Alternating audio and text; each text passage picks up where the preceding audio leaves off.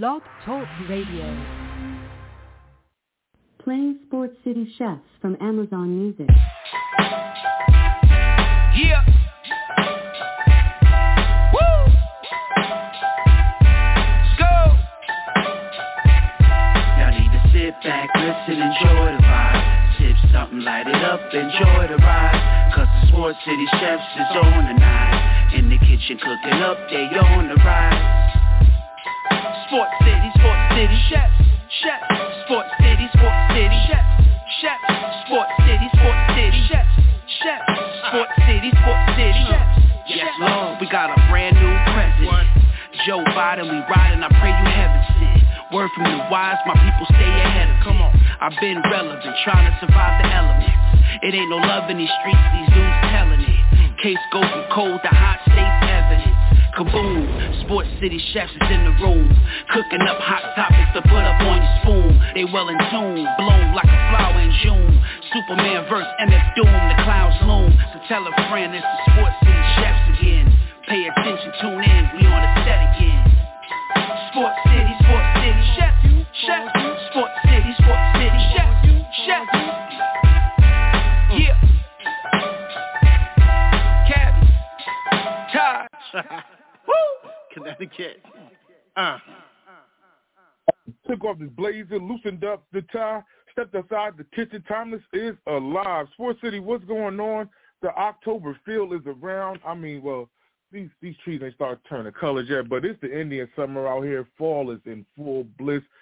Sports pandemonium. Everything is going crazy from NHL, MLB, NBA, and, of course, the NFL, even college football, too. Can't forget about that. We are getting ready to roll this thing out. Welcome to the Sunday Morning Brunch. We got you locked and loaded for the next 90 minutes or so. We got a lot to do into this show, from scores and predictions and thoughts and opinions, you know, so on and so forth. But we need a word from our sponsor. This portion of our program is brought to you by PHI Apparel Company.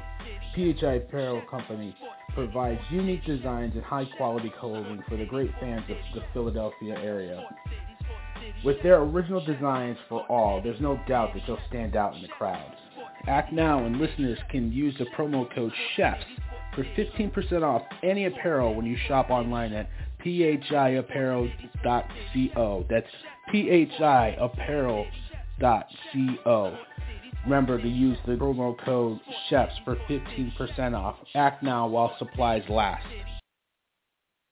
Yes, please check them out. Give the chefs some love. We get the love back and continue to show us that, you know, that love that y'all come in here and download or listen live, however you get in these good old food for thought situations. Hopefully you still are doing these dishes.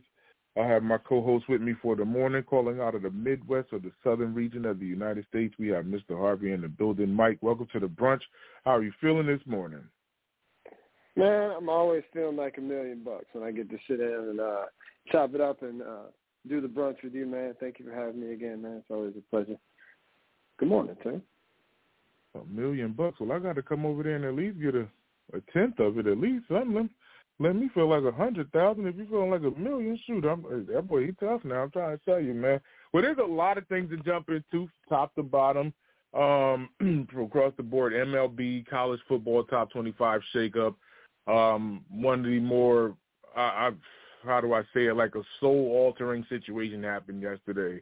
And I couldn't believe I was seeing it from what was happening. But we're going to try and deal with this the best way that we can. I'm actually stumbling. I don't know how I can't get out of the blocks today, but I need to get out of my own way. Okay, so first and foremost, we're going to go over the MLB. The postseason is underway. A lot of interesting things are going down. Some tickets are stamped to get this thing rolling so we can head toward November and see how this World Series thing pans out. But the next couple of weeks will be very interesting because you don't know who is going to do what till you know who. But the interesting thing is one of these stories that I'm going to talk about, humble pie for me. I'll take the whole pie. Forget a slice, forget 2 slices, forget half of it. I'll take the whole pie. You can smash it in my face.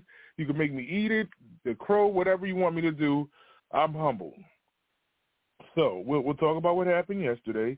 The Guardians played the Rays. Let me just say it the right way. The Guardians played the Rays in a 1-0 thriller. 15 innings of play to get a score to happen in this game. The Guardians move on and advance out of the wild card, winning the series 2-0. The Mariners outlast the Blue Jays 10-9. Now, this is the one where I'm eating humble pie, people.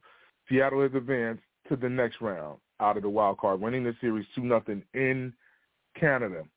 The reason why I say this is because I was one of the people here in Sports City that thought that the Blue Jays had that offense that could generate problems with teams and be able to be one of these teams in the thick of things in the postseason. I felt like like the 92, 93 era of the Blue Jays was coming around. 30 years, I felt like that was going to be here, especially with the tier of Bichette and Guerrero Jr., all of these guys. And they did their thing in this game, and they were up a heavy margin, and the Mariners stormed all the way back to make this a game and win it in their building, and still two of them back-to-back. The Blue Jays, I think going into next season, of course, I think the question mark is pitching, but for the way that they lost this series is tough, a tough pill for them to swallow. The next one, the Mets saved themselves, beating the Padres 7-3, in which the Padres had a shot late in the game, bases loaded, and the out was actually converted to stop the bleeding because the Padres were looking like they were threatening. But the Mets got out of that, tying the series up 1-1. The rubber match is today, so we'll see how that goes down. And the last of these situations, another team on the road, and I'm eating a whole bunch of humble pie, the Phillies go into St. Louis and steal that series 2-0 in St. Louis. This one hurts the worst, and I'm saving the best for last. I'm eating humble pie because I thought St. Louis would advance. I thought the Phillies were having to bounce back because of Harper coming back to the roster. I didn't think that he would be what he is, and he's still that guy that you can't throw bull crap across the plate. And not saying that a lot of pitchers throw him bull crap, but this guy is a monster when he's on target. And he hit a bomb to help decide the situation, even though they shut the Cardinals out. The reason why this hurts the worst is because I do love and respect Albert Pujols and what he's done for the game.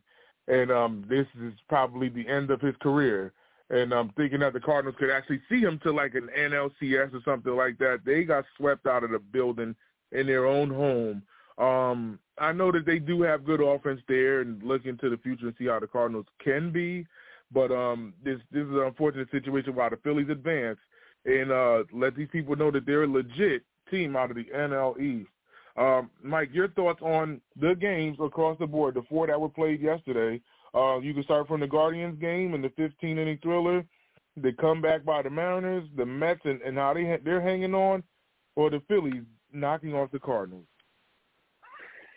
Well, it's interesting that two road teams got it done. The home team is at a distinct advantage being able to play all three games at home. I feel like that's just more practical as far as, travel purposes and everything, trying to get the playoffs, in. And, it does give you an advantage if you're the team with the better record, right? Like to be able to host those games at home. Luis Castillo pitched great for the Mariners in Game 1. Yesterday, what a comeback! I mean, that's just impressive for Seattle. I'm excited for them, being that they haven't had any playoff baseball in over 20 years.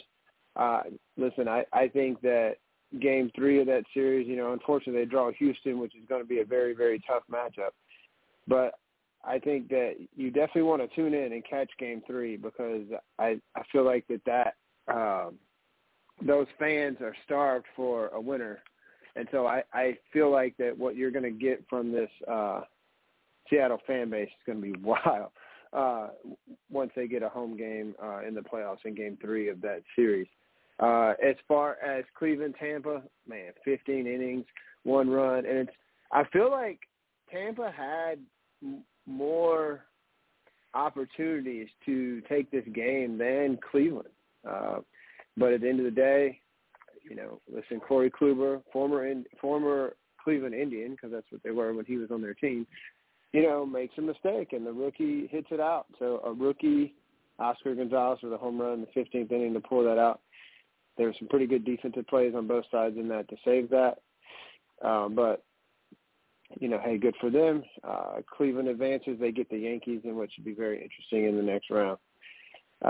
Listen, Philly, I feel like St. Louis had the deeper pitching staff and the deeper team, but you're only as good as the next day starting pitcher. And I knew in a short series, man, Aaron Nola and Zach Wheeler would be tough to handle, and both of them showed up. Aaron Nola, LSU, by the way. I got to throw that out there. But Aaron Nola and Zach Wheeler both pitched really well, and the Cardinals bats just picked the wrong time to go cold.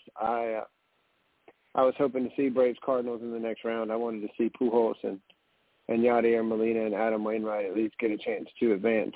So like you said, I mean, it's sad to see, but once again, Philly hasn't won a playoff series in 12 years. You know, obviously it's been 14 since they won the World Series, so good for the city of brotherly love and good for the NL East to see them get there. As far as the Mets go, man, Scherzer pitched poorly in Game 1, and the Padres jumped all over him. Even had a Josh Bell sighting for one of the first times since he's been traded. Last night the Mets did what they had to do. They really worked Blake Snell deep into counts. He was in 70 pitches in the third inning, so they were able to get into that bullpen, and we see the results. So tonight, I mean, it's the only one of four to go to. It's only one of those four series to go to a third game. So we have Chris Bassett and Joe Musgrove tonight in Game 3. We'll see how that turns out. So one of those teams, will be playing the Dodgers in the next round. So it's kind of exciting, man. At first I didn't know what I thought of it, but I kind of like the 3-game deal. I like it better than what they were doing before time, where they had, the wild card, the 2 wild cards, and it was just a one and done. Either you win or you go home. So, you at least have a little bit more leeway there to at least try to survive and move on to the next round. So it's been a good weekend of postseason baseball. I'd be curious to see what the ratings and things look like. It's kind of tough, I feel like, going up against college football and the NFL. But at the same time, you got to get the games in. So we'll see. It should set up for some very interesting series next week. Obviously, the Braves and Phillies are very familiar with each other. And then, the Padres trying to get a chance to slay the giant, which is the Dodgers in that division. And we'll see between them and the Mets what happens there. Okay, so who do you like in this rubber match between the Padres and the Mets? First, that's the first question. Tell me why. Who do you like in the Game 3? I'm going to say the Mets because they're at home, and I think they're kind of riding some momentum. I do think that they are the deeper, more talented club, but, I mean, anything can happen in one game. I feel like Musgrove and Bassett, both of the 2 starting pitchers today, have kind of been Jekyll and Hyde this year. Sometimes you get real good and sometimes not. But I think the Mets are going to probably ride this momentum into the next round, but we'll see. Either of these teams, being the Padres or the Mets, survive the Dodgers? That is the big question. So I think the Mets have the better shot to beat the Dodgers. Listen, DeGrom was throwing lights out last night. But for them to beat the Dodgers, they are going to have Scherzer pitch a lot better than he did in Game 1. The only way they survive the Dodgers, though, they'll have to get one of the first 2 out in L.A. And then if it's the Mets, they would be coming back with DeGrom or Scherzer and DeGrom in Games 3 and 4 in New York and not having to match up with Julio Urias. So I think that the Mets, because of that starting pitching, because of the depth of that staff, probably have the better chance to survive the Dodgers or to get past the Dodgers in the next round. The Dodgers absolutely pummeled the Padres this year. But, listen, it's going to be a tall task for either one of those 2 teams. This is the work that is cut out for them. They're going to have to go to L.A. either way they figure this out. The next one, just like you said, the Guardians play the Yankees. That's an interesting one because even in the history back to when before they were the Guardians, they've always gave the interesting series to the Yankees. The Mariners and Astros, the way that the Astros have played, they've been the machine in the American League. This is going to be interesting because the Mariners stunned me, so I can't even talk junk like that. But the Astros are looking like the favorite to me in this situation. And just like Mike said, the Phillies and the Braves, they're a division rivalry, so they know each other. So this is going to be a pretty interesting matchup to see if the Braves defend this title or if the Phillies have had enough of hearing so many people pelt Bryce Harper and what he could do with his organization, because I think it's been a lot of, him trying to get back into the swing of things ever since he's left the Nationals, and he's a great player. But it just hasn't, I don't really want to even say karma. I don't think he deserves a karma situation, but just the luck that he's been involved in hasn't gone his way. So hopefully things could turn out in his favor moving forward for Bryce Harper, and for him to pull this off and to go into St. Louis, Missouri with that team and everybody kind of be revved up to knock off the Cardinals, and knowing the expectancy like myself, I thought that it would have been a storybook ending for Albert Pujols.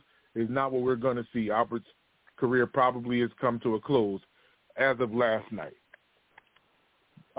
Mike, anything else that you would like to address with this before we get away from it? No, hell of a career for Albert, second all-time in RBIs, which is one of the most productive things that you can judge a guy by. And I will say this. I feel like that Bryce Harper, listening to his post-game interview after that series, I feel like that Bryce Harper has really matured some. He's not the same young, brash guy that he was previously. I'm happy for him. He is clearly the leader of this Phillies team, and obviously he took that mantra on with that contract he signed out there. So good for them. We'll see what happens. We'll see what happens in the next round. Definitely. So good. How do I say it? Awesome, incredible career, Albert. I don't want to see it end, but I know that you've done enough for the sport of baseball and everything that you've done. I'll tip my hat. I salute you the best way that you possibly can. Hopefully this Cardinals team could hold on without you and keep this kind of mojo going. I know that was something that they probably wanted to see you off the right way. But nevertheless, the Phillies came in here and did not want to be subject to hearing, we're the ones losing to Albert Pujols on this story, but we don't want to be that one that this is the stepping stone for him to keep going forward. So they shut the door and closed the book or actually wrote the last page on the Albert Pujols, saga, legacy, however I do that. Okay, so we are in the middle of the college football situation, and we are approaching the middle, and this is crazy. You get older, how fast time goes by. But we are approaching the middle of October already. The top 25 are as goes, and I'll try and do this as best as I can because there are a lot of storylines here from at least yesterday. Okay, so Alabama and a nail-biter, and this has been going on since the summer, up against Texas A&M. They win this matchup 24-20, in which their starter Bryce did not play, and they still hang on to win this game in Tuscaloosa. The next matchup I have are the Georgia Bulldogs knocking off the Auburn Tigers 42-10 in a blowout. Ohio State in another blowout game wins their matchup up against Michigan State 49-20. Michigan takes care of business at the high noon game up against Indiana 31-10. Clemson wins their matchup up against Boston College 31-3. USC outlasts Washington State, winning that matchup 30-14. Oklahoma State is proving they are for real, winning their matchup 41-31 in a shootout. Big 12, it'll never let me down with a score like that.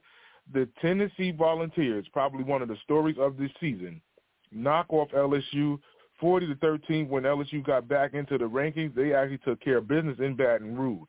Ole Miss wins their matchup up against Vanderbilt, winning the matchup 52-28. People, let me tell you something. Early in this game, Vanderbilt was leading and making this a game.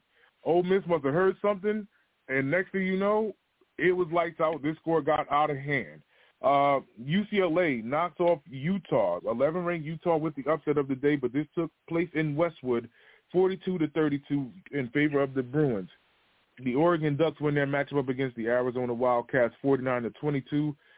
South Carolina knocks off Kentucky 24-14, and the funny thing about this is the head coach actually had a heck of a speech. It put on some funny shades at the end of it, too, to let Stoops and those guys know that this was for real. But South Carolina with an upset up against a ranked Kentucky team, ranked at number 13.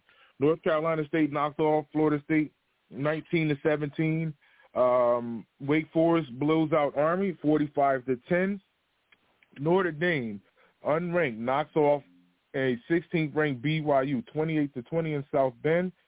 TCU stops the run of Kansas, winning this matchup 38-31, in which Kansas did lose their quarterback. So he's having a shoulder injury. We will see the timetable on how long he'll be out. Kansas State wins their matchup up against Iowa State in a nail-biter 10-9. Interesting game within, the Big 12. We finally see some defense. Finally. Arizona State pulls off the unthinkable, beating Washington, a ranked Washington Husky team, 45-38, and this is after the departure of Herm Edwards, too. So hopefully the Sun Devils could get this thing turned around and try to put more on the board in the win column than the loss column. Mississippi State knocks off Arkansas 40-17 in a barn burner. And last but not least, rounding out the top 25, Cincinnati outlasts South Florida 28-24. Mike, are there any of the games that you would like to discuss or go over? Because I do have a couple that I'd like to discuss. Mike, can you hear me? If not, I got to try to figure out what's going on. No, you're good. Okay, I'm sorry. I was talking on mute. My bad. Happens to both of us sometimes. No, so let's see. I guess I'll go ahead and hit my squad first. That was a bad loss. I knew that Tennessee would win that game, but LSU really didn't show up and compete, and that's even with the fans. I'm disappointed in LSU fans. It wasn't very loud at times. Tennessee kind of made it sound like a home game for them. So I'm a little disappointed in the LSU fan base and the way that they handle things. Listen, this is a rebuild for this program. Edo lost that team, and they were down to a short number of scholarship players. So I expected Tennessee to win this game. I thought maybe LSU would be a little bit more competitive. So, but yeah, that's disappointing. As far as there's a lot of national media, and there's a lot of feedback. Even Johnny Manziel weighed in. There's a lot of controversy around that last play call by A&M in that game with Alabama. Listen, they survived though without their quarterback. Other thing I'll mention in the SEC before I move away from that is Mississippi State, after taking that loss to LSU to start their conference schedule, has bounced back with definitive wins over Texas A&M and Arkansas, and I thought those teams were going to be better than they have turned out to be. So good job by Mike Leach, Will Rogers, and that Mississippi State club in pulling that out. Listen, Kansas, that offense still kind of played well without their quarterback. It was, they were able to push TCU and Kansas, the last two unbeatens in that conference. So good win by TCU yesterday. You're right about Oklahoma State maybe being for real. I think the one thing, the last thing in the SEC, the one cautionary tale that I would say for Ole Miss is they can put up a lot of points, but I think their defense has shown some cracks. Listen, good win by Notre Dame bouncing back yesterday, and NC State, man, that was it was a close game, but NC State pulls it out, and I think they're getting game day next week as NC State's going up to Syracuse. I think Syracuse is still unbeaten so far this year. So up in, not quite, but in your neck of the woods a little bit next week for game day and up there. So those are the ones I would hit. Also, the Cinderella slipper came off on Middle Tennessee State yesterday. They got hammered by UAB in an unranked game. But USC still getting it done. Ohio State, Georgia getting it. Georgia bounced back after a close game last week. They bounced back and played really well yesterday, so good win for them. Ohio State right now, in my eyes, looks like the best team in the country. But we'll see as the season continues to unfold. Michigan taking care of business. And then, hey, ugly game, Illinois and Iowa 9-6 yesterday. So those are the things that I would hit initially, and give it back to you and see what all you want to hit. Okay, now there is one game that we didn't talk. Well, there's two games. I'm not gonna dodge the bullet at all, so I'll save the best for last. Miami lost their game up against North Carolina, in which I have so much family in North Carolina that I have to deal with, let alone all of the people that are around me, let alone all of the networks that I'm involved with, whether it's Facebook, whether it's the barbershop, wherever I am, I got to deal with that state of North Carolina, and regardless of that's where my roots are. And this game actually took place in South Beach, in which there needs to be questions. Before everything started going down in, I want to say December, January, when they knew Manny Diaz wasn't coming back, I really was after like Ed Reed or Ray Lewis. I'm like, try to bring them there, you know. But they were after Cristobal. They got Cristobal there immediately in January. I'm like, well, I got to roll with them. He got the first 2 games out of the way. I'm like, I don't want to be sold on these 2 wins because they're teams up against, you know, they're not big-time opponents. And once he's played a big-time opponent, he hasn't won a game since. Not even against Middle Tennessee State. And that's one of those lower opponents, like the Bethune-Cookman win or the Southern Mississippi win. That's a game that he has to have. You just heard Mike talk about Middle Tennessee State losing their Cinderella slipper and getting manhandled by UAB. So that tells you exactly where Miami is at this point. Now, don't get me wrong. Miami didn't make this a game up against North Carolina, but North Carolina had the lead from start to finish, and basically were not letting this lead go. Their offense was clicking on all cylinders, whether they were running or passing the ball, up against a freshman quarterback that actually had a decent day. He did throw 2 picks that actually helped Miami get back into the game, but nevertheless, the question marks now are in front of Cristobal. I get it that it's going to have to take him some time to get this thing rolling, but he has some athletes now that can make things happen and change the course of a game. So I don't know what they're going to do, especially in the midst of the ACC. While this is their first conference loss, there's a lot of damage in the midst of this situation, especially leading up to, I want to say, like 3 or 4 weeks from now when they play Florida State, because Florida State has actually been losing some games now, coming back to earth, because the first couple of games that they had, they were on a euphoric run, but now they are losing games. But nevertheless, I don't know how this defense gets things figured out. Even offensively, even though they're missing Xavier Restrepo, you had Van Dyke throw for nearly 500 yards, and they only scored 24 points. And he threw his only pick in the game at the end of the game with like 10 seconds on the clock. I'm baffled for that type of stat line to happen, for them to only have 24 points up against a defense that struggled so bad up against the likes of Appalachian State, where they gave up 42 points in a fourth quarter. I don't understand how this is happening. Cristobal needs to answer questions. I'm not letting that one get by. And the second game, I'm saving the best for last, like I said. I don't understand how this happened. This is a Big 12 game. I have always preached this in here for as long as I can remember, or even outside of the kitchen. The Big 12 and the Pac-12 don't play defense. But to see Texas come out and play defense, I'm stunned. To see Oklahoma lose and give up 50, I mean, it was 49-0, but that's 50 points to me. Okay, if they would have went for 2 and got 2, I think they'd have got it. But 49-0 to me, that's still 50 points. For them to beat you guys this bad, okay, this is the worst loss that they've suffered against Texas since, like, 1940. The first time they've been shut out since, like, the 1990 era. It's like a 311-game run that Oklahoma's been on, actually taking care of business across the board. So it's baffling to see this happen in the Red River rivalry. Like, what's going on in Oklahoma that bad? Like, that bad. Oklahoma wasn't projected to be this bad, but for Texas to come out and prove a point, like, I guess they could say they're the best out of the Red River rivalry for this season, which they do. They take the trophy home outside of this matchup. But nevertheless, I would have never thought this game would have got out of hand like this. Oklahoma is a school or university that can score the ball. For them to get shut out, I'm stunned and still like trying to gather more information on what happened here. Mike, anything that you'd like to say about the Oklahoma game before we get away from college football? Yeah, so the interesting thing to me about this game is Oklahoma hired a coach that hangs his hat on defense.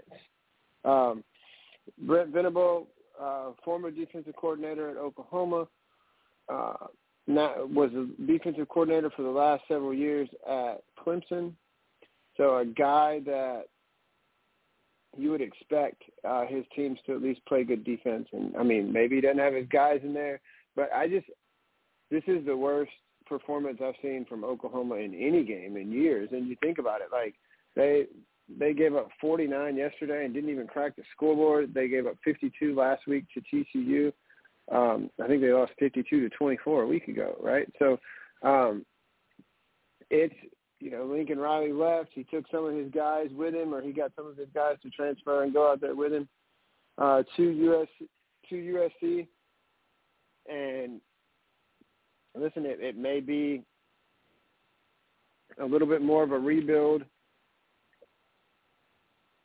instead of a reload there in Norman to try to put things back together, and it doesn't get any easier for them as they're going to be joining the SEC in the next couple of years. So very, very interesting times in Norman, Oklahoma. As far as, I just didn't see this coming. I thought Texas had a shot, but I don't think anybody saw 49-0 coming. That's crazy to me that they took that significant of an L at the hands of the Longhorns. Texas has lost that game several years in a row. So for them to come back and win like that and that decisively, that's big for Sarkisian at Texas, man. Because that's one of those rivalry games that they look for you to be able to try to win. And, this is, like I said, the first time Texas has really won that game, or really, and especially one like that. You said they hadn't beaten like that since 1940. But they really haven't been there's a couple of exceptions, but for the most part over the last several years, they haven't really been on that same level with Oklahoma. So, how things change pretty quickly in the blink of an eye sometimes. But that's a huge black eye for Sooner Nation. Okay, so now we are in the midst of NFL Week 5 scores, prediction, things of that nature are about to happen. The calling number is 929-477-2759. We got you locked and loaded in this building. We complete this. We get to move on from here. We have a game underway at this point in time. And, of course, it's just something about the NFC North. I think all of the games always have those, those theater aspects to it. But the Packers are in an interesting matchup up against the Giants. They are up 20-13 in London. You got Rodgers doing his normal.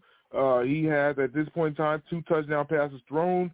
I needed one of them fantasy-wise to Allen Lazard. The other one went to Lewis. Mercedes Lewis got a touchdown for a 2-yard pass. And, by the way, I had to pick up the kicker because my kicker I had was Matt Prater. Matt Prater is injured with a groin injury, so I'm wondering what Arizona does without Prater at this point in time. I picked up Crosby.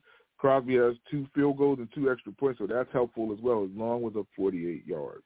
The Giants are making this interesting because the way that the Packers got out, this game started out 17-3, and the Giants are making this a game and making this a one-possession score. Hopefully they could stop Rodgers and get back into this thing. Daniel Jones at this point is 11 for 16, 115 yards passing, no touchdowns thrown. You have Bellinger actually having a rushing touchdown. That's the lone touchdown that they scored. The other were 2 field goals. Mike, your thoughts on this game of what you have received so far? Packers and Giants, the Packers are up 20-13 before we get into the scores. Well, the first thing I will say is I was getting no production out of my tight end in our Barbershop Fantasy League, so I go get Robert Tonyan from the Packers, and sure enough, the touchdown goes to the other tight end. So that's just my luck today as far as that goes. But listen, the Giants have been competitive this year. They're doing well, 3-1. This would be a huge game if they could somehow find a way to get it. I picked the Packers in this game and figure that that team's good enough to win. But another interesting game in London. At least they're getting a show and a competitive game. So I think that's good for the NFL. Since Saquon's been good this year, as you said, Aaron Rodgers is doing his thing. So we'll see how that game wraps up. But wrong tight end. I need him to throw to the other.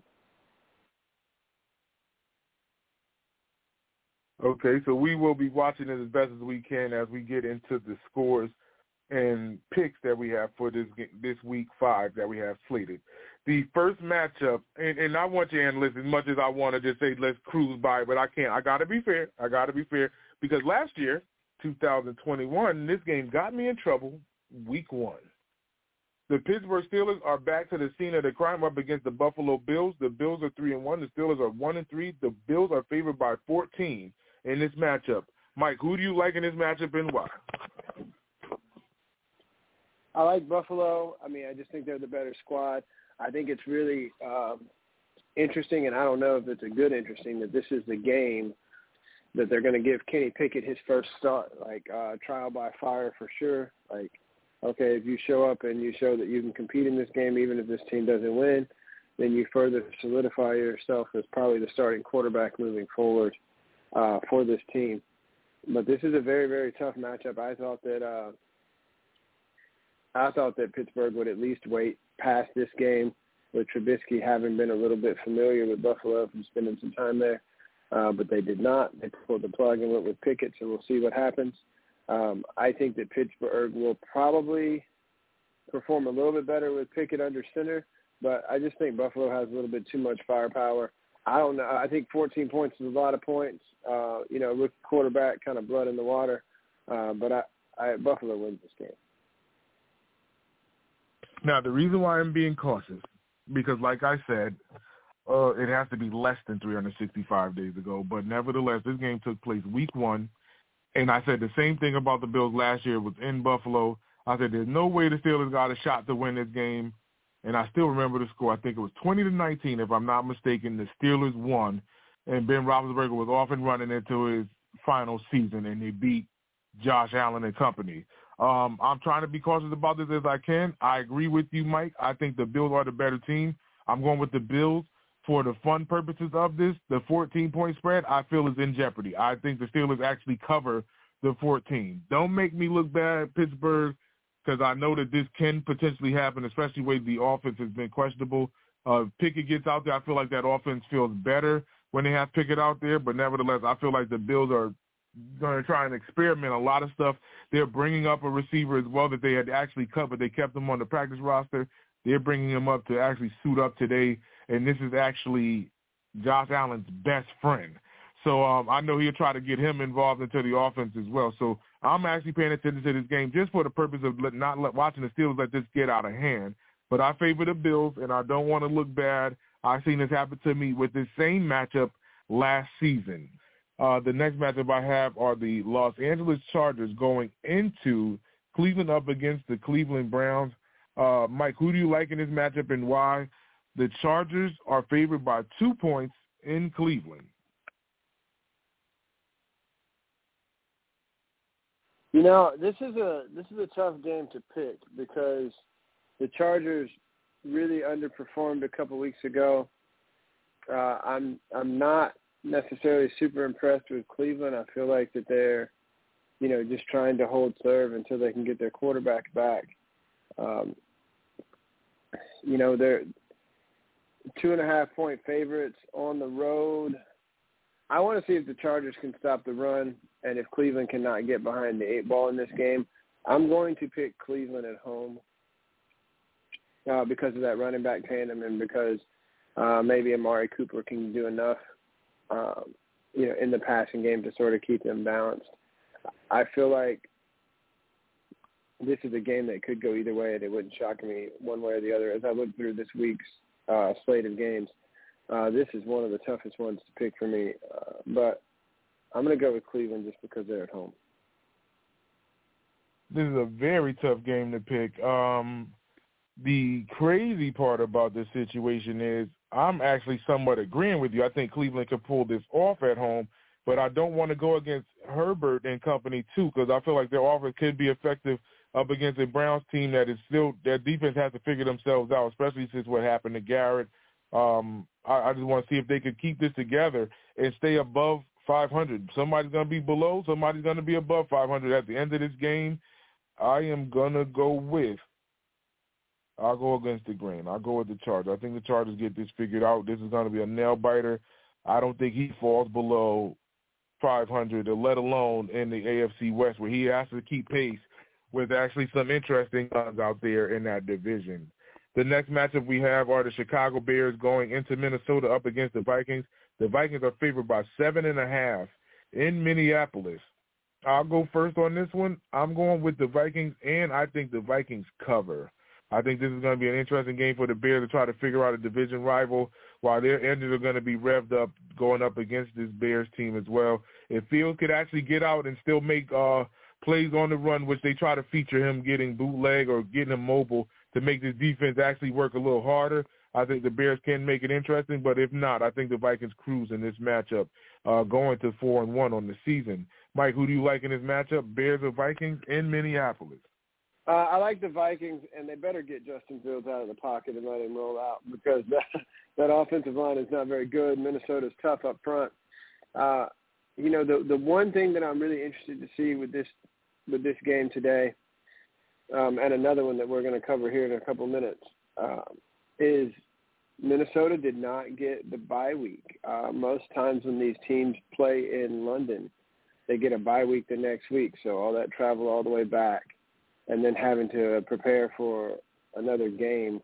I just want them, hope we'll see if we have tired legs or if we have, we see it in the fourth quarter in this game. I just think that Minnesota is a more complete team with a better roster. Dalvin Cook looks like survived, an injury scare was around last week. So I think Minnesota gets this done. I also think that they cover. I do think that it's hard to see, but I think we have seen some progress from Justin Fields this year.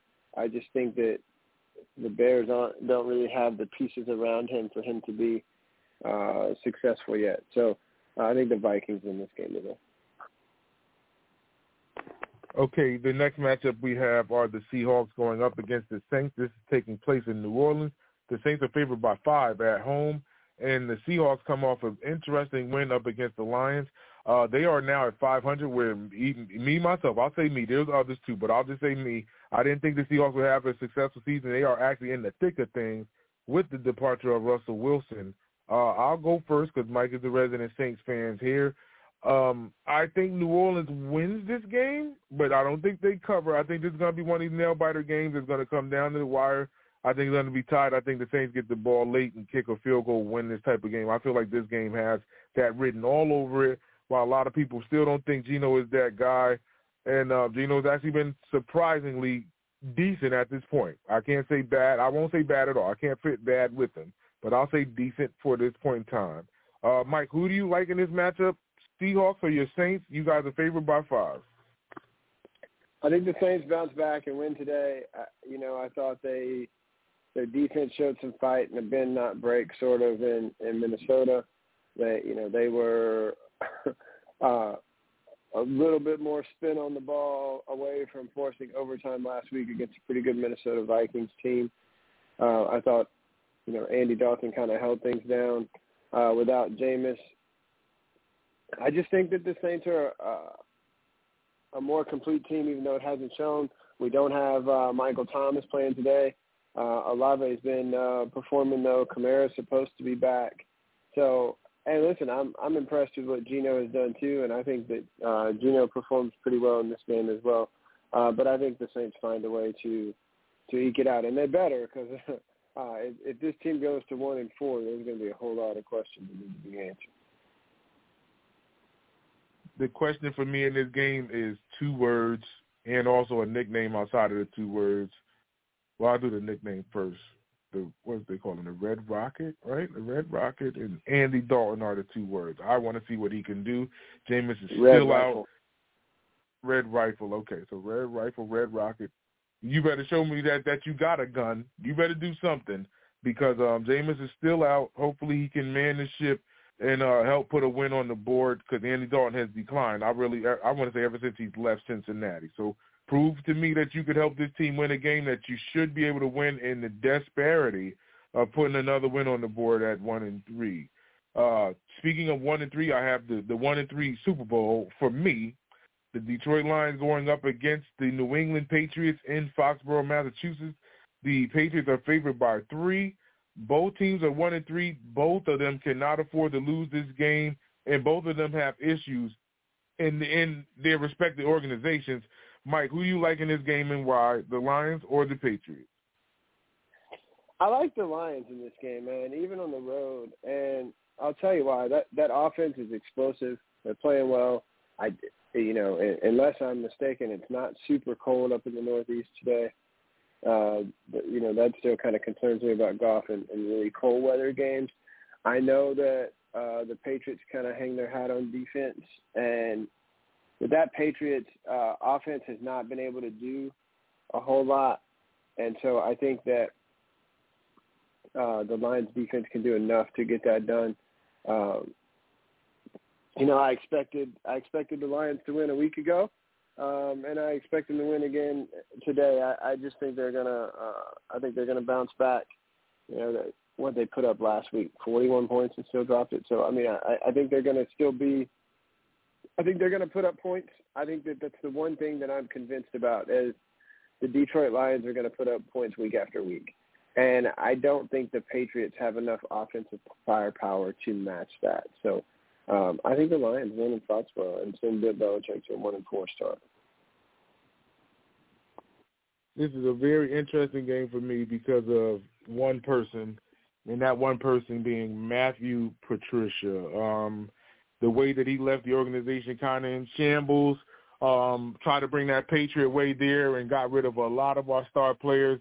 And now that he's left, Detroit has definitely turned the corner, at least offensively. The defense is, the worst Achilles heel at the worst part of time, while Detroit is actually the best offense in the NFL at this point in time. The thing that actually scares me about this game, especially the Lions, the over-under is at 46.5. The Lions have been putting up, they're averaging 35 points a game.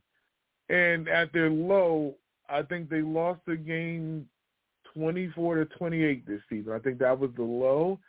And it's like, okay, so if they even put up like 24 and the Patriots put up 27, that's still 50. So it's like something's fishy here, especially with the score here. I just want to see if Detroit could keep that going. And not 41, Mike. They put up 45 last week. The Lions put up 45 just to keep that offense going crazy. A 6-touchdown score game, and still lost that game by 3 points. The ruggedness of this game is knowing that Belichick's first job in the NFL was with the Detroit Lions. So there's already history here. Every time we play, it's always something. And Patricia and the Lions organization and how Quinn and them kind of shook things up in Michigan, and knowing that Detroit's trying to turn the corner after. But the biggest question mark for me for the Detroit side of the ball is Aaron Glenn. Aaron Glenn's job is on the line. He cannot sit there and have this defense be 32nd ranked, especially after being in Hard Knocks in the HBO and having the defense look decent, and they still can't stop anybody. And he's a pro cornerback at one point, and he's not proving that. There's been statements from Dan Campbell saying that they may do something to shake this defense up. I think we will see at the end of this game if it does get worse. Of course, I'm wearing my helmet, my hat, my heart is on my sleeve. I'm going with the Lions to pull this off.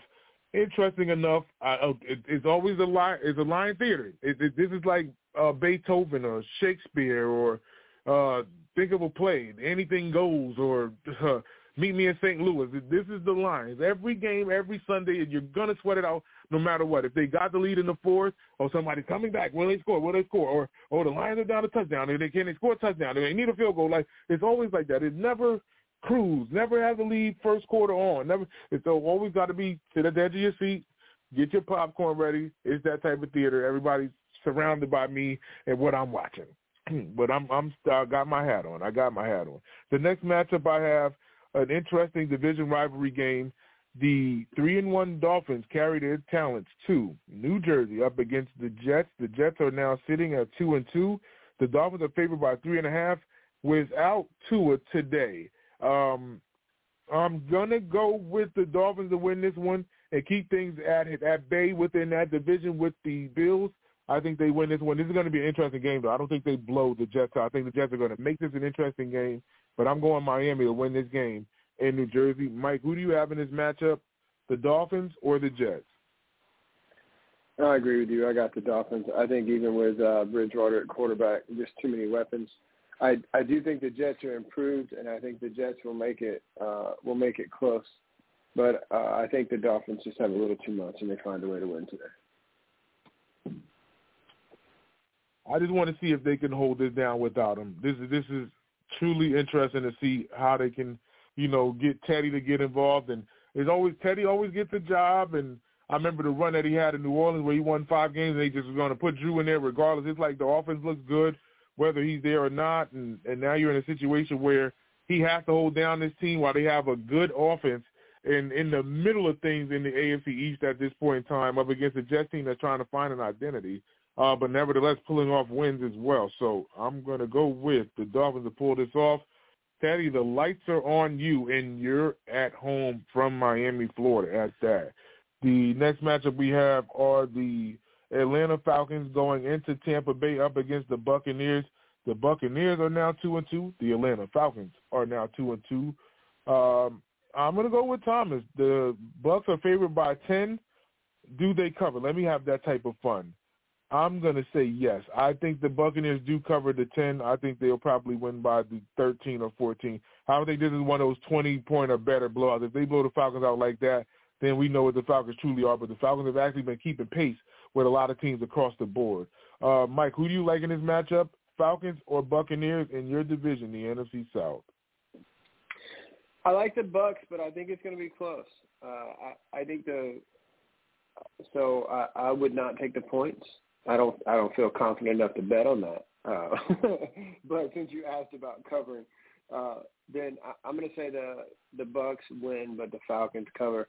The Bucs still have some questions to answer for me, right? As far as that offense has still kind of had some trouble getting going. They did put up 31 last week in that matchup with the Chiefs. But they still got to continue to try to get people back healthy and right and ready to go. I don't think that we've seen them, obviously at their best. Godwin got back last week, and so he should be, healthier today. So, Brady is finally starting to get his weapons back. So, I think that we'll see a good performance from them today. But I think the Falcons will hang in there and make it interesting. But I think the Bucs win.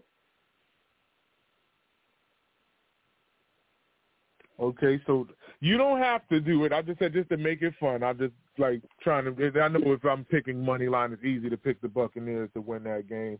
But just to make it fun, I'm just that 10 points is something Vegas is up to. They're saying that they're going to blow them out. It's I feel better with them in Tampa to try and pull this off while he's starting to get some of the weapons back. In Tampa and Atlanta, they're down Cordero Patterson. They're X factor all across the board, whether the receiving game or in the running game. We have to see if Marcus Mariota could actually do as best as possible with his offense up against a Buccaneers team that has to get this thing going at this point in time. I'm going to favor the Bucs. The next matchup is a very interesting one. It's a pick-em at that. The Tennessee Titans are 2-2 at this point in time, and the Commanders are 1-3. This is a pick-em, everybody. Mike, I'll let you go first. The Tennessee Titans or the Washington Commanders, who do you like in this matchup and why? For the first time this year, I'm going to pick the Titans. I think I've picked against them almost every week this year. I'm still not super impressed with them, but I think that what the Titans really need to get things going is Derrick Henry, right? If Derrick Henry gets off to has a good game or gets off to a good start, then that's the recipe for success for the Titans. At the end of the day, I don't really trust either one of them. But I may trust Ryan Tannehill a little bit more than Carson Wentz, to be honest with you. But I think the Titans eke this out. I think this is going to be one of the ugliest games in the played today. I actually think Vegas is up to something. I'm going with Washington to pull this off. And my heart is involved, and I'm clapping. I really want to give him a round of applause. Brian Robinson has been activated for this game. If you don't know what happened to Brian Robinson a few weeks ago, probably a little under a month, he was a robbery attempt was happened toward him, and they shot him twice. He is recovered, and he is back, and he's on the roster ready to play, and they're in D.C., or better yet, Maryland. Really, they're not really in D.C., but I want his first carry. I don't even care if they stop him in the backfield, if it's a loss of yards. Clap for that man. Clap for him, because that's a life-threatening situation that he got shot, and he's a rookie at that, like trying to make a name for himself by the grace of God that he's out there. I'm going with the Commanders, not just because of that reason, but that is a part of the push or the sway for me in this point in time. And I think the Titans can make this interesting. All eyes are on Tannehill at this point in time. Of course, I know what Derrick Henry brings to the table, but I have to see if Tannehill can actually be impressive, still with not the guns that he had last year. You don't have the same core of receivers around him. So can he get this done on the road up against the Commanders team who's willing to get another win on the board? The next matchup we have this is an interesting one, the Houston Texans on the road in Jacksonville up against the Jaguars in an AFC South matchup. The Jaguars are favored by 7. Mike, who do you like in this matchup and why? I like the Jags, man. We've talked about them a few times, on our shows. I'm impressed with the early returns for the Jags with Doug Peterson as the coach there and what he's been able to bring. It's amazing what a good coach does for a franchise. And then you also add to that Trevor Lawrence is supposed to be this really highly touted quarterback coming out. And, listen, he has shown some progression from year 1 to year 2 for sure at the quarterback position. But I feel bad for Lovey in some ways that team doesn't really have a ton of weapons, and they have kind of been behind the 8 ball all year so far this season. So I just think that Jacksonville is probably the better squad, and Jacksonville wins and continues with their surprising season. I agree with you. I'm going with Jacksonville as well. I think Jacksonville wins this game, even with the spread. I think they'll cover the spread at home and having this crowd engaged. These guys are now sitting at 2-2. They can threaten to be above 500. They have not had this happen in quite some time. I'm going with Sunshine and Trevor Lawrence and company. He's been able to be impressive in year 2. I was a little too early last year thinking that this could potentially happen in his rookie season, but at least he's getting it done now and doesn't have the full utility of receivers at his fingertips, but he's still getting it done nevertheless. I'm going with the Jags to get it done as well. Interesting game at 4 o'clock. The Niners go across the country to Carolina up against the Panthers, in which the Niners are favored by 6.5 at a 4 o'clock start. This is basically a West Coast start for them. Prime time in Carolina, but we'll see how this pans out. I'll go first. I'm going with the Niners to win and cover. I'm going to give them to win this game by more than a touchdown. If Baker could prove that him and McCaffrey and Anderson can get this thing done, then I'm here eating crow some more. But it's just something about this Carolina Panthers team that just does not push me over the edge to believe that they are comfortable with what they have there. And Baker is still on another saga of figuring out the NFL. It's not getting done in Charlotte as good as they would want it to be, or with Darnold behind them. I'm going with the Niners to get things going in this matchup. Mike, who do you like in this game, Niners or Panthers? So I like the Niners as well. I think that last week I feel like with their performance against the Rams and playing the way they did, I feel like that Jimmy G sort of started to settle in a little bit. It always takes a little bit of time, especially when you look at that he didn't really play any in the preseason and all the time leading up to this game. So I thought he kind of sort of got his legs under him last week. I thought they played pretty well. Listen, their defense is pretty solid as well. So I think they win. Shout out to Quick from the barbershop, man. He always calls upsets. And this was his game this week. He picked the Panthers. And maybe with a noon start, 1 o'clock Eastern time start, which would be 10 a.m. out there in California, I might have leaned more towards it or really sort of gone with it. But I think that in this situation, I think the Niners do win against Carolina. Fair enough. We are both on the same page. Another interesting matchup at 4 p.m. or 4:25, The Dallas Cowboys take their talents to Los Angeles, California, up against Matt Stafford and the Los Angeles Rams. The Rams are favored by 5.5 in SoFi. Mike, who do you like in this matchup, Cowboys or Rams? I'm going with the Rams, man. I think they're not very happy from what, after what happened to them a week ago. I do think that, Stafford is starting to get exposed a little bit to who he is, who he thought he was, as, the late, great Denny Green said. They are who we thought they were. We'll let them off the hook. Well, I don't think that the Cowboys are going to be let off the hook today. Listen, they found the recipe to win as far as leaning on that run game and that kind of thing. And Cooper Rush has, kind of held things down best as possible without Dak on that team. And they've done, better than expected. We looked at their schedule when Dak went out and said they got some tough matchups, and this was one of them.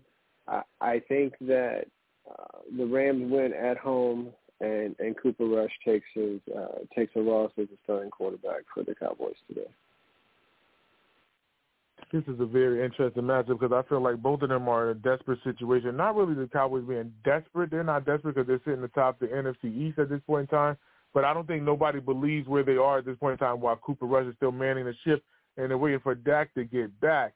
I think Cooper Rush actually keeps this thing going as best as possible. But I agree with you. I think the Rams actually win this game at home. If they lose this game at home, I want all the cameras and everybody to get right back in front of that GM, McVay, and Stafford. I want y'all to get all in front of them because they'll be under 500. He's thrown more interceptions than touchdowns this season, and nobody's making a gawk at it. They're not saying anything about it. Pay attention to what's going on in Los Angeles. I'm going to go with the Rams too, but I am watching this severely close to see if, one, the Rams do lose this game and how bad of a loss this is, and if Stafford does turn the ball over, and that being a portion of why they lose this game. Their defense has issues, too. They do have to figure things out defensively, too. Their hands are full up against this Cowboy offense as well. The last of the 4 o'clock games are the Philadelphia Eagles going into the Toaster up against the Arizona Cardinals, in which the Eagles are favored by 5.5 going to Arizona. Mike, who do you like in this matchup, Philly or Arizona?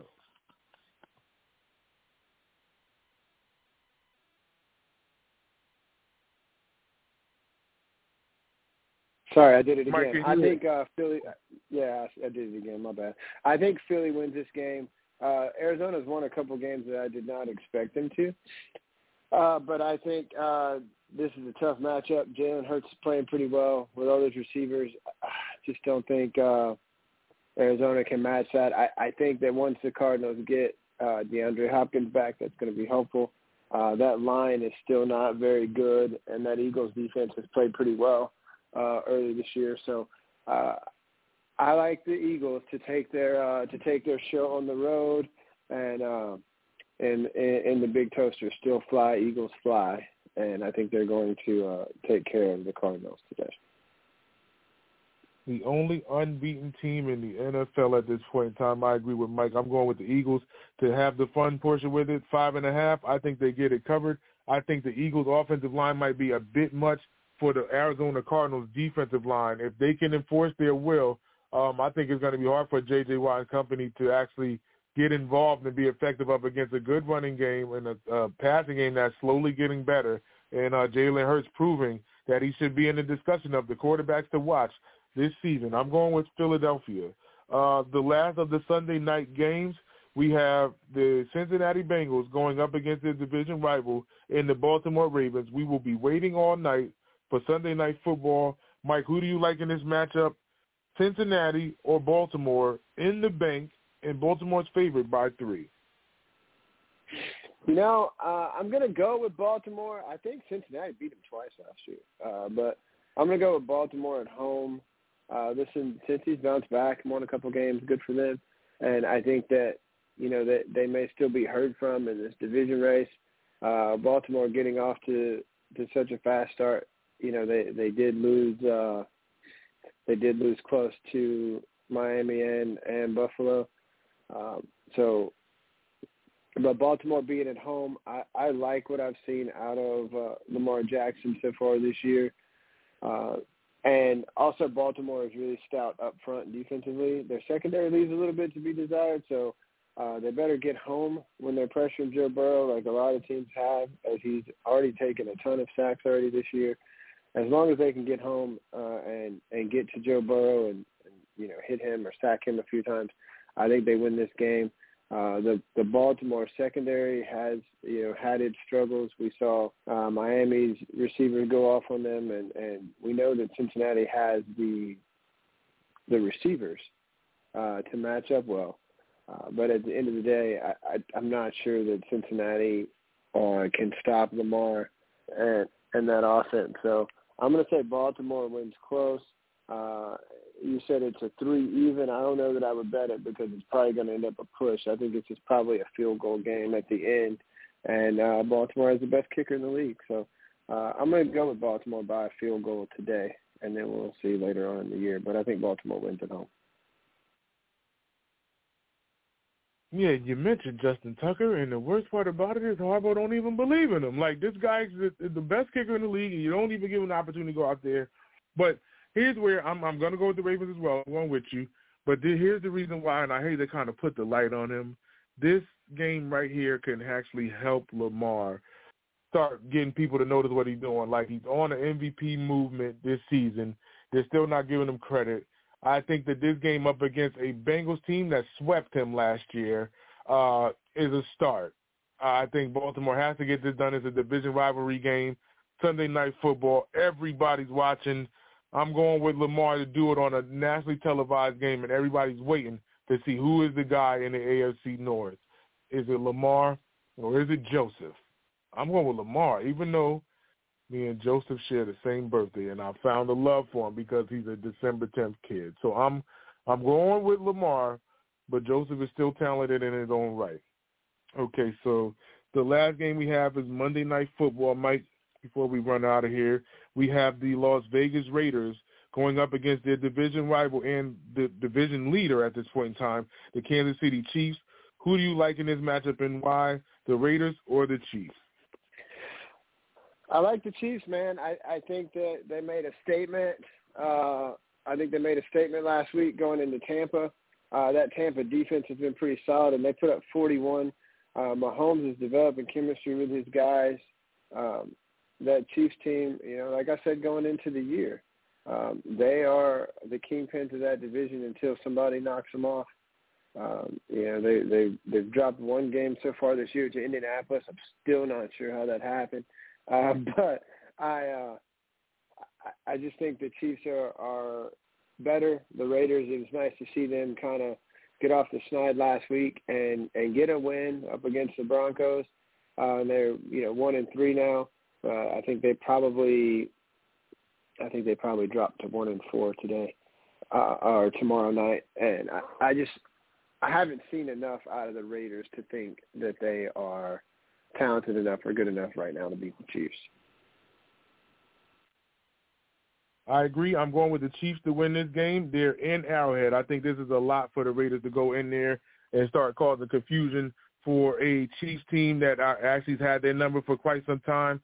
Unless Derek Carr and Devontae figure something out over this past week that has gone by, they're going to have to pull this magic, in which the Raiders do get back Hunter Renfrow. This is interesting to see if he can give them a go and at least be effective up against the secondary, where the Chiefs do have their issues defensively. But I still think the Chiefs do as much as they can to keep this thing under wraps and knock off the Raiders and push them to a 1-4 start in this season. Okay, so we are at the tail end of the show. Mike, is there anything else that you'd like to address before we get out of here? Nah, man. Other than, man, just as you always say, get your popcorn ready, stay tuned. Very entertaining slate of games today and tomorrow. Watch that last wild card game, and then obviously we got the division series starting this week. As you said, college football is getting hot and heavy. Lots of cool things going on in sports, and then we're just a week and a half away from the start of the NBA season. Hockey getting going as well. So lots of cool things in the sports world to follow. and then I'll save all the other stuff. I'll save all the other stuff for my closeouts, man. But keep an eye out for some interesting things going on in the fight world as well, man. But it's always a pleasure to sit down with you on Sunday mornings and chop it up, TP, and talk about all the things going on. So thanks again for letting me be your co-host, my friend. Okay, I do want to get that out because I know by the time we talk next week, we will be covering the aftermath of it. I'm glad that you brought that up. I can get the quick 5 minutes in. Who do you like in that fight with Deontay Wilder going up against Helenius? And this guy's actually been impressive, taking care of the Polish kid out of Brooklyn. He dropped him 2 different times when that Polish kid was undefeated. He stopped him and basically took his whole aura away from him. And Deontay Wilder is trying to get that revenge path ever since Tyson Fury took the air out of his sails. Who do you like in that upcoming fight? I like Deontay, man. I think he's going to bounce back. I think Tyson Fury is a different kind of problem at the heavyweight, in the heavyweight division. Just that height and that reach and just the way he moves. But I think Deontay starts back on his redemption tour. I think this is, a good matchup for him. Like it's not just some random boxer. It's not just whoever they could get to take a fight with him. He is fighting somebody of substance, and it takes wins like that to really get back into sort of the highest levels of the division. So I think Deontay's going to make a statement next weekend, man. I think he's going to take care of business. I agree. I'm going with you. I think Deontay has to win this fight, if not retire. And this is the bad part about it. This guy, Helenius, is not only as tall as him, has a good reach, but he's a boxer too. So it's like this is what actually makes it tough for Deontay. If Deontay could catch him with that looping punch, whether it's a right or a left, because he has power in both hands, then he'll win the fight. But if this is one of those bouts where he has to box, this is where the problem lies for him, and I want to see him turn the corner. He's gotten new trainers in his corner to try and help him become more of a boxer and not be a slugfest type of fighter. I'm going with Deontay to get this done. I feel bad for him ever since the Fury fight. I think a lot of his whole fandom has left him, other than us. Well, not just saying me or you. I'll speak on behalf of me.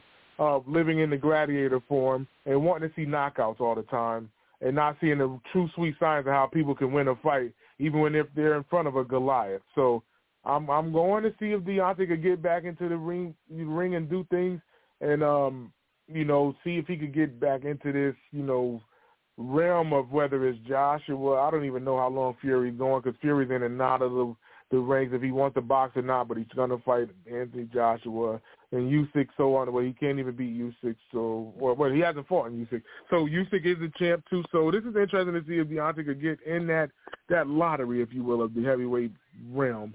So I'm going with Deontay to get it done. If he loses this fight, he could hang those bronze bomber gloves up and do what you need to do. Okay, so Mike, we are at the tail end of the show. I need to plug, close out anything that you like to promote as we shut the doors here at the brunch on a Sunday. Yeah, man. So first of all, PHI Apparel, we played that at the beginning of the show, but check them out. All your Philly clothing needs. Listen, Eagles still undefeated. Philly's going into the division series this week against the Braves, and we'll see if I make a friendly bet with somebody on this. I may have to buy something Philly if the Phillies knock off the Braves. So we'll see what happens there. But definitely visit them for all your Philly clothing needs. And now with the Sixers and the Flyers about to get their season started, so anybody wants to represent the city of brotherly love, check them out, man. Check out the barbershop on Clubhouse, man. We're at 13,000 strong. We may be to 14 now. I haven't looked at the number lately, but we're continuing to grow, having rooms every day. In the evening times and sometimes during the day as well, and obviously live. We're on live during NFL and college football games and on the primetime games as well. So even if you're out and about and you don't have a chance to watch it or whatever and you want to know what's going on or hear some commentary on the game, pop by and check it out with us. When we talk about sports, we have, comfortable, uncomfortable conversations. We talk about things in life as well, but come be part of our barbershop family on Clubhouse. Also, listen, the chefs have been getting some work done on the website, finger foods, blogs, sportscitychefs.com. Check out the website, the blogs, everything we got going on, and check out our other shows. We got the NFL Free-for-All on Tuesday nights at 9 o'clock Eastern Time. We have the Callers Cookout on Wednesday nights, Tymeless versus the Villain, where good always wins. And so that's our 9 o'clock Eastern Time on Wednesday nights, where we chop it up and talk about everything in the sporting world. Then, of course, the flagship show on Sunday mornings with the Timeless one himself, and you know, I'm lucky enough to be alongside. So, and then most importantly, man, thanks to all of our listeners, man. Without you guys, without people to download or click and subscribe to our content, then there wouldn't be any need for us to be here. So check out our site, and remember, you can also listen to us on Alexa, any of your smart speakers, anything like that. Just ask it, play Sports City Chefs. It'll pull it right up, and it'll tell you the episode number. So you hear that number, and if you wanted to, you know, check out the cookout or the NFL Free-for-All, then just, you know, subtract a number or two from it. So, and you can just ask it to play that specific number episode. So definitely check out all the content that we're putting out there, man, and be part of our community on Clubhouse and on Sports City Chefs, man. And you know, hey, Tigers took it on the chin yesterday. We got Florida next week. See if they can bounce back. But in the meantime and in between time, until we chat again, man, like saying in Louisiana, les bons sont roulés. I got it under the wing. I know how to say it now. Sports City, check us out all week long. We got stuff popping off. The Crossover Cafe will be back soon, especially while this preseason is going through some interesting changes. And I definitely got my eyes set on Draymond Green. I want to see how the Warriors handle this situation. They can't dodge this bullet, especially the way that video leaked.